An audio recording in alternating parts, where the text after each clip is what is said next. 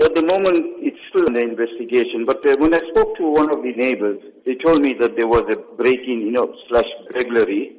And when these guys got in, and then later on, when they discovered that the lady never put her lights on, then the neighbor got suspicious.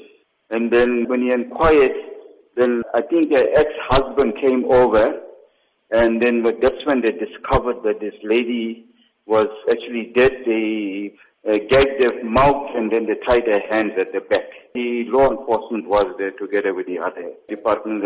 But this is what 4-5 stands for, because it's still under investigation. There are reports that the woman was attacked by people known to her. Do you have any information on this? Not at this stage. Maybe later on, as the investigation goes on. And what's been the community reaction to this? Any murder that is unnatural, where especially there's a robbery or there's hijacking or theft of motor vehicle, somebody lose their life, it's going to create an uproar, or it's going to create unpleasantness amongst the community, and especially when there's a burglary or house breaking, and when it turns into murder that somebody is there.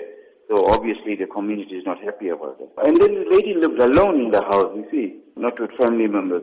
Looking at that, in terms of security for the elderly, it's a huge cause for concern. What measures should the elderly and their family take to avoid these kind of incidents? We make this appeal via our meetings at our sub-forums, through the media and through other gatherings, that, we so much enhancing the establishment of street committees where we profile the area, like the residents, we know who's living there, whether they are alone, especially the senior citizens, or if there's, whatever needs to be profiled. Then it gives us an idea of, in terms of to overwatch those houses or something, to keep more vigilance on them because somebody's alone in the house. But then again, it boils down that I'm tired of commenting on, the apathy amongst our people, you see now. At the weekend, there were social media messages circulating of the hijacking of a lady, Siddhartha Balgobind.